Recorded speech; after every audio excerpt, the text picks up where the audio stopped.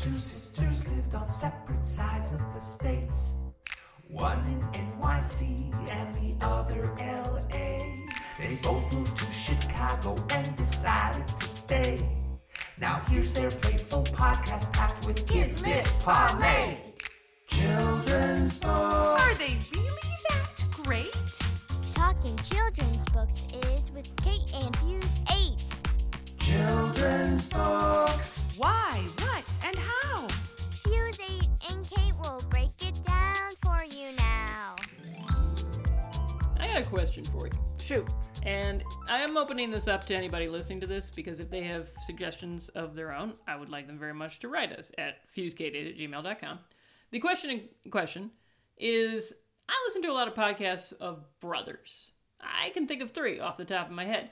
I know very few of sisters. I mean, I had this one. But beyond that, I just don't know many. Can you recommend a podcast, an amusing podcast with sisters? Sure can't. Yeah. So that's a problem. And I think that's going to become my little soapbox. I'm going to be like, more funny sisters, more funny sisters.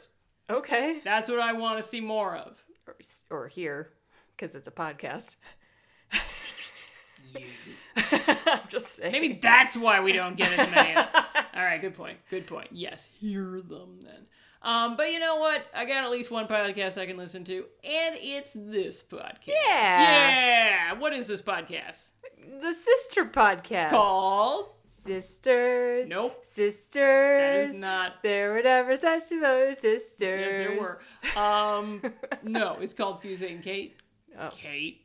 And what's it about? Sister. No. Sister. I just walked right into that one, didn't I?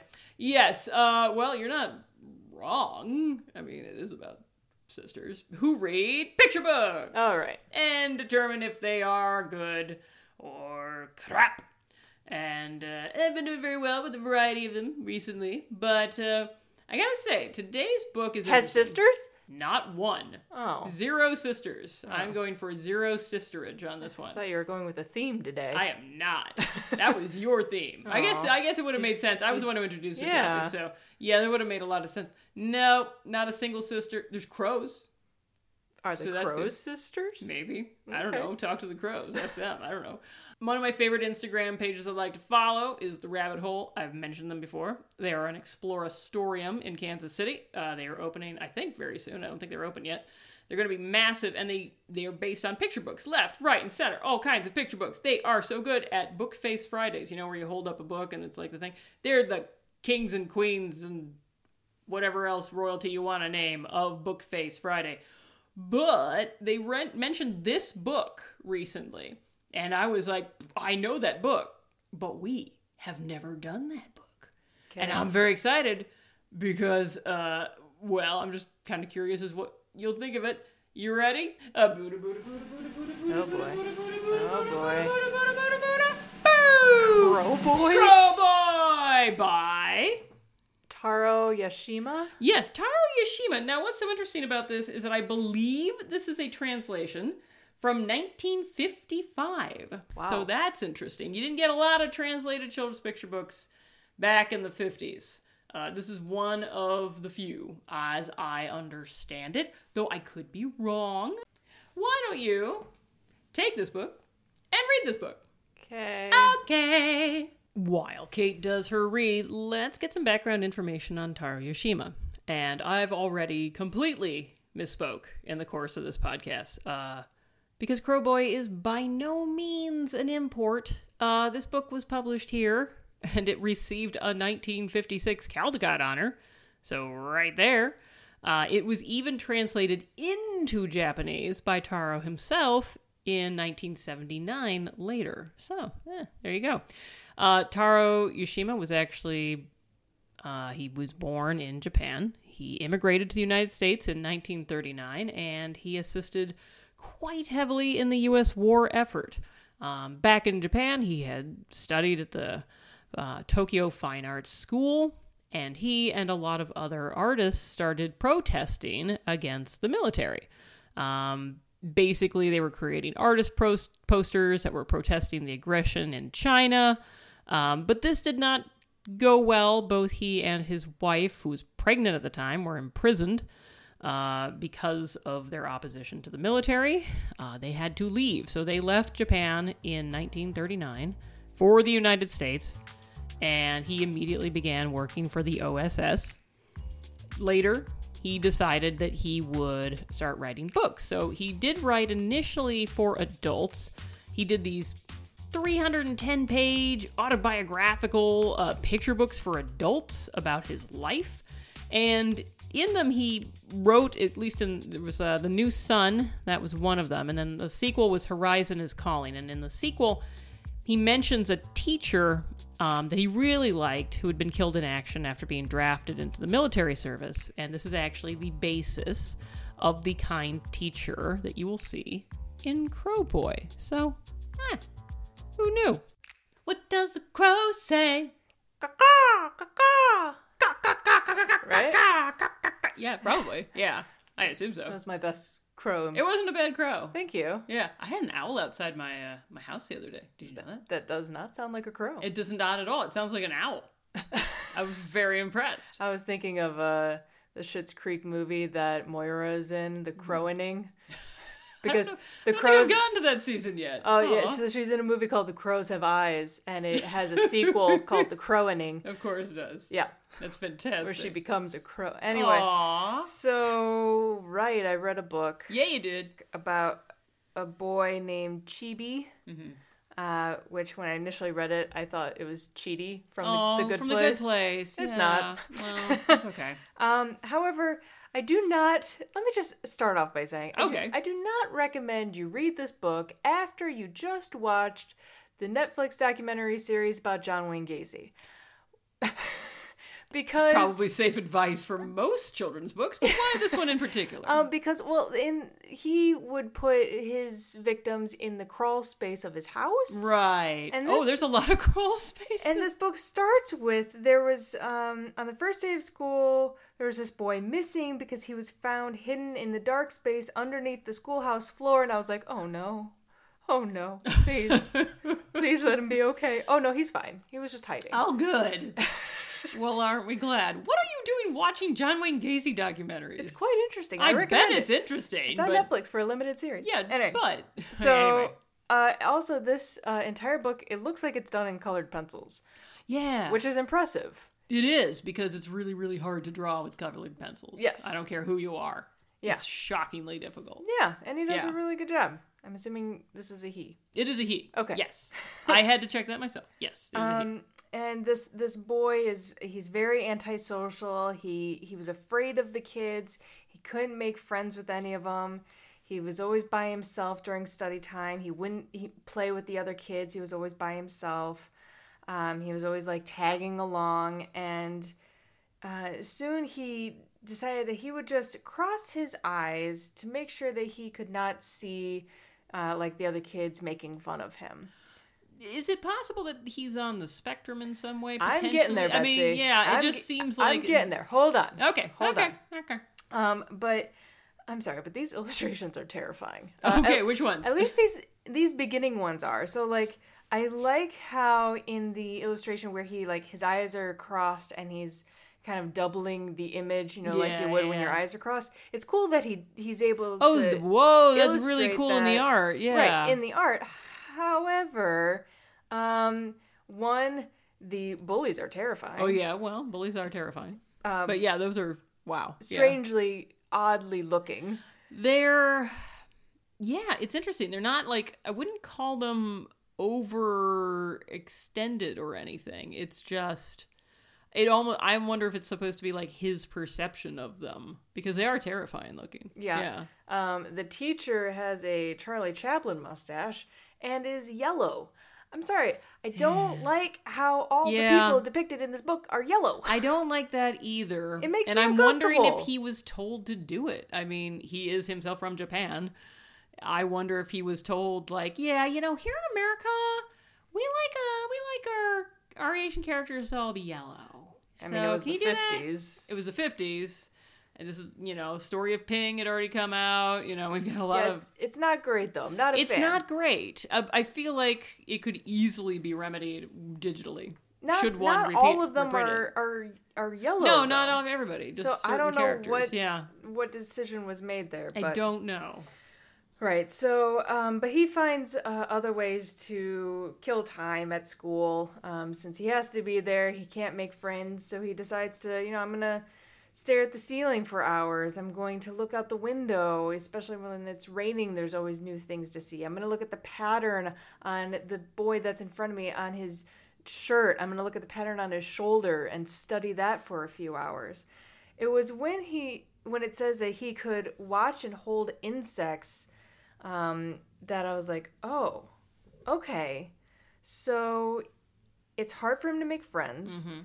He has sensory overload. He very much seems to have sensory overload. He can focus on one particular thing for hours. Mm-hmm. That's what made me think he was on the spectrum. Yeah, it's entirely possible. And it's not, obviously it's not named because children's books simply didn't name that sort of thing back then.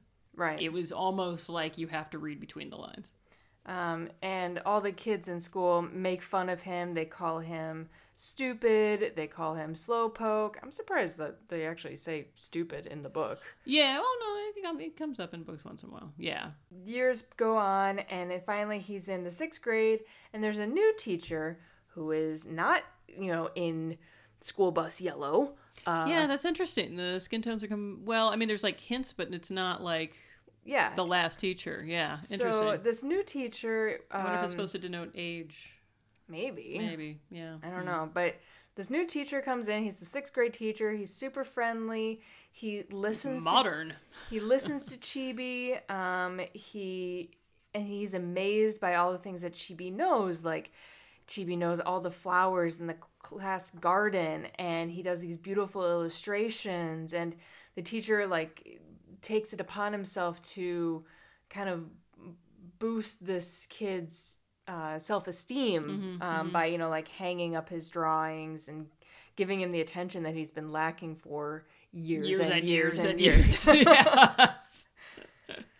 So there's a talent show that happens at the school, and Chibi decides to participate, which is huge. That is huge. And it's with the help of his teacher, and all these kids are like, what is that guy, doing up on the stage? Until the teacher says that Chibi is going to imitate the voices of crows. Not make crow sounds, but the voices. Specific voices. Yeah. And at this point, this is where I wish it was an audiobook. Because I want to hear how he first imitates the voice of a newly hatched crow. Oh, yeah. And then the voice of the mother's voice, the mother crow. And then the voice of the father crow. And then the crows in the morning. And then the crows when they make noises when something bad happens. And the sound of crows when they're happy. And then he makes the noise of a crow that is on this far mountainside, which is probably where Chibi lives. I wonder if this was ever turned into an audiobook, because picture books are sometimes. And I wonder if they did turn it into an audiobook, if they even bothered to do these different types of cries. I would hope so. And if they were accurate to that extent. Right. Well, and then Chibi makes this, it says it's the sound in the deep part of his throat, and it's spelled Kauuwwatt. Okay. How would you pronounce that? Quack, quack. Yeah. Like that? Yeah. Quack, quack. Which, that could be that's definitely a crow sound. Right? Yeah. And that's a good spelling. That's what I was thinking. Yeah. Because that's really hard to do. Right? That's some onomatopoeia there. Yeah. I thought that was pretty impressive. But at this point, everyone can now exactly picture where it is that Chibi and his family live.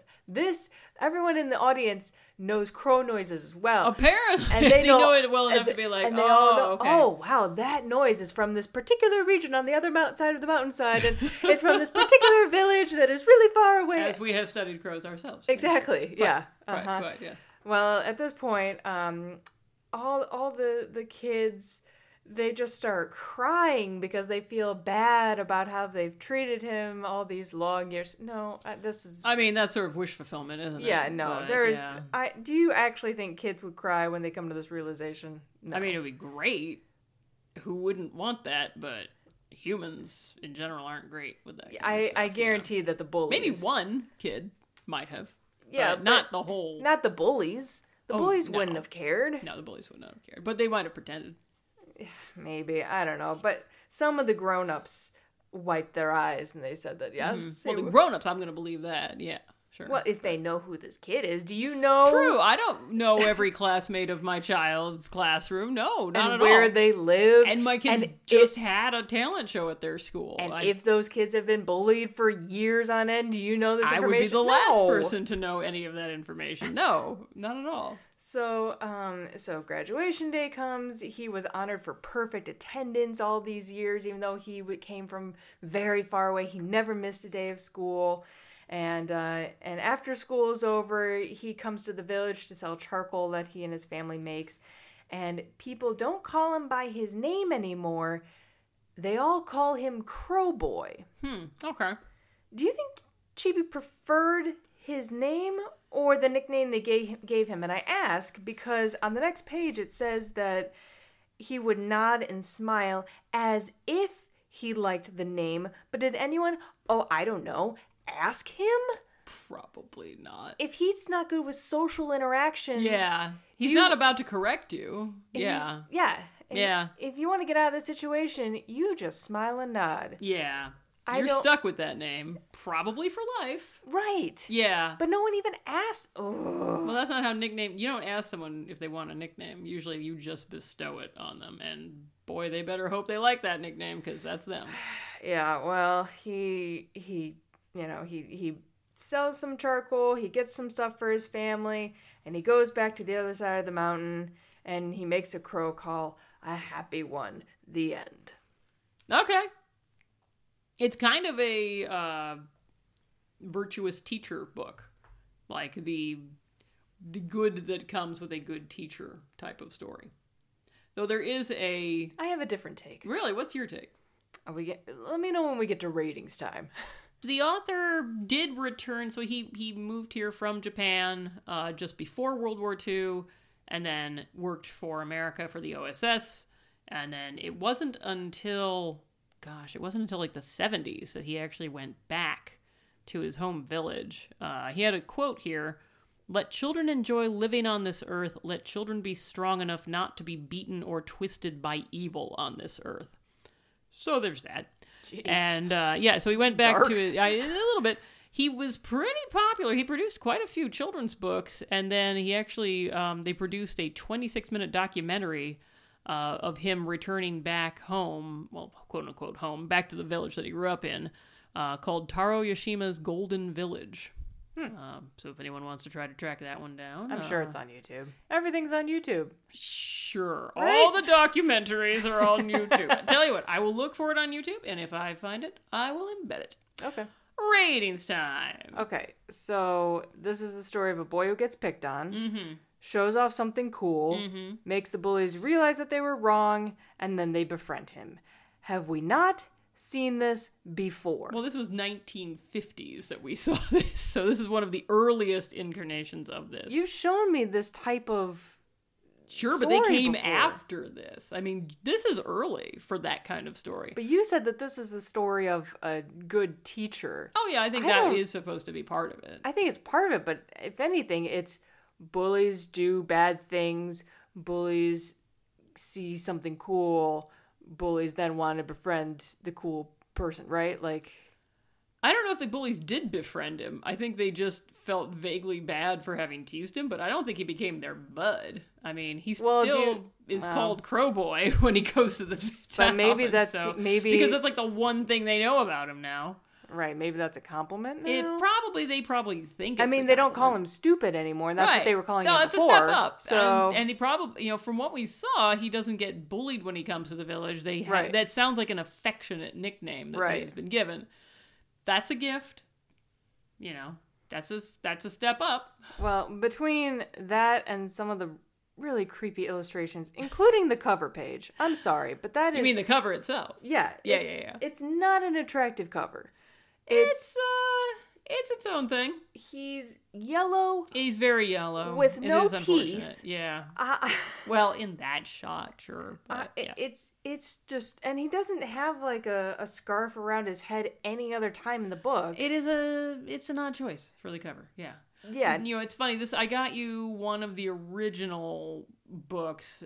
Subsequently, they've made much smaller versions of this story, which I'm not even sure how they could. The art, unless they've cut off the top or bottom of the art, I'm going to have to compare this to other editions of this because this size is the only size that makes sense to me. Yeah, I just wasn't a fan. I gave it a 4. Yeah, you know, we don't know why the characters are sometimes portrayed as yellow and sometimes are not. It's clearly a book where it's not relying on cultural stereotypes. It feels very authentic. It feels like it comes... it feels like the author knows from village life and what schooling is like and what teachers are like. And, you know, it seems to come from an authentic place. The yellow in America certainly is associated with negative cultural stereotypes and so has not aged well. No. It's not universal, though, as you say. Not every character is depicted with this yellow shading. So I'm again... This is one of those cases where I'd love to hear from an art director from the time period. So if anyone can find me the art director from 1955, I'd be awfully grateful.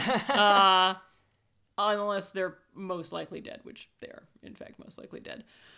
The story is fine. Like you, I'm not overwhelmed by it.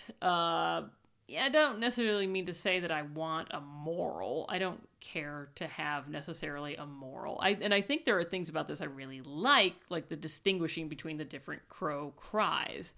But like yourself, there's good to it. There's stuff I would change. I'm not overwhelmed by it myself. I'm probably more like a 5. Okay, with our scores combined, it is just barely not a classic. Just barely not a classic. But this is not a book that I would pull off a bookshelf. Not necessarily, but I will say this. It's not the only book he did. There's one other that is particularly well known. So we may get to that one someday, and we may find that we like it more. Okay. Who's to say? All right. It's a challenge. Letters time. Ooh. All right, 2 letters here. 2 letters. And the first one comes from illustrator Sarah Brannon, who, as I recall, she is the one who depicted myself as a beaver and you as a porcupine. A spiky thing. That's correct. Yes. And she writes, "Hello. I was shocked when I heard you and Kate were talking about The Dot. I couldn't believe it was published 20 years ago, but then it turned out it wasn't. So now I can't believe it was published 19 years ago. We had an old family photo album full of people about whom I know nothing, but my favorite 2-page spread is attached, The Creepy Twins, and observe the name of the one on the left. And I'll be putting it up, but the one on the left is named Vashti Gilpatrick, next to an Ethel. I've always been curious about this girl and why she was named Vashti. It seems kind of surprising for 19th century Maine or Wisconsin or wherever they lived. Google tells me it's an old Persian name meaning beautiful. So, Oh, no. All right. Well, thank you, Sarah. We did not know that. The other letter comes from Marie, and this one is fascinating and kind of clarifies something. This is not the full letter. I had to knock it down a little bit because it was a bit long, but I'll try to get through it here. Hi, Betsy and Kate. I found you a while back on Instagram, but hadn't heard your podcast until I saw your post about They Were Strong and Good. I like that people find us on Instagram and then listen to us. Yeah, it is interesting, right? You would think it'd be the other way around, but no. Until I saw your podcast about They Were Strong and Good, and my curiosity was the push I needed to start listening to the podcast. I am so glad I did. I would have written to you sooner, but I had to listen to 19 of your previous podcasts first because I wondered if anyone else had already made the comment I planned to make. No one had, so here I am. There is a homeschool curriculum called 5 in a Row, or I'm just going to call it FIAR because it's FIAR. For ages 4 to 8-year-olds, it uses a selection of children's picture books to teach several subjects: social studies, language arts, science, applied math, and art. Have you ever heard of this? I've never heard of this. But basically, she says the setup is that the parent would read the title 5 days in a row, hence the name of the curriculum, introducing a new subject each day, allowing the student to see the book in a new way with each additional reading. Oh, that's cool. Your podcast has covered 19 titles included in this curriculum, one of which is the title They Were Strong and Good. I couldn't wait to hear your opinions on this title. You are not wrong in your rating of a 1. This is the only title in VR that I did not read 5 days in a row, and I also never repeated it later, as recommended in the curriculum manual, because of the multiple learning opportunities. We focused on how we can learn about our ancestors and create a family tree, and my children interviewed multiple family members that represented different generations as their major project. But the curriculum is geared toward young children, and it does not address the racism in it at all. That's a problem. That's a problem. It does not address the racism in it at all. However, I felt that to not introduce that enslaving people was completely wrong would have been a huge disservice to their learning. In your podcast, you both wondered why this is in print. My answer, FYAR. Over the years, FYAR. Over the years, FYAR titles would go out of print, and then they would be incredibly expensive to purchase simply because this curriculum increased the demand. Several books came back in print because of FYAR. To the company's credit, they recently updated their manuals and removed They Are Strong and Good from the second edition. I know this was very long, sorry. I really enjoy your podcast, and now it is in rotation with my audiobooks. Aw. Thank you, Marie. And she actually includes a list of the 18 FYAR titles that we have covered. I will include that in the show notes of the podcast in case people are curious. Cool. Yeah. FYAR.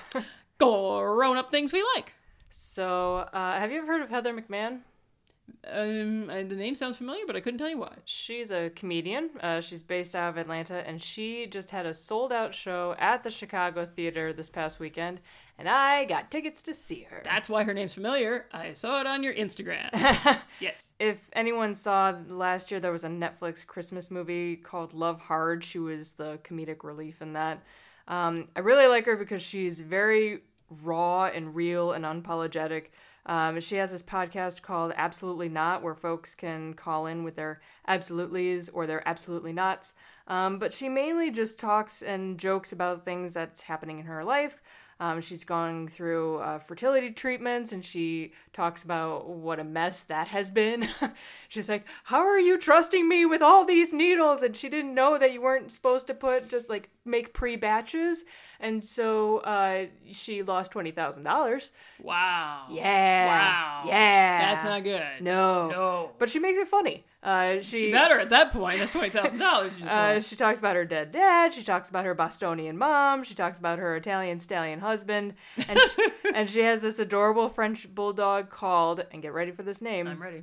Rigatoni Cannoli Gandolfini Daniels. Because her husband's last name is Daniels. Gotcha. So she's very much herself, which is very refreshing. So I recommend go check her out on Instagram at Heather K. McMahon.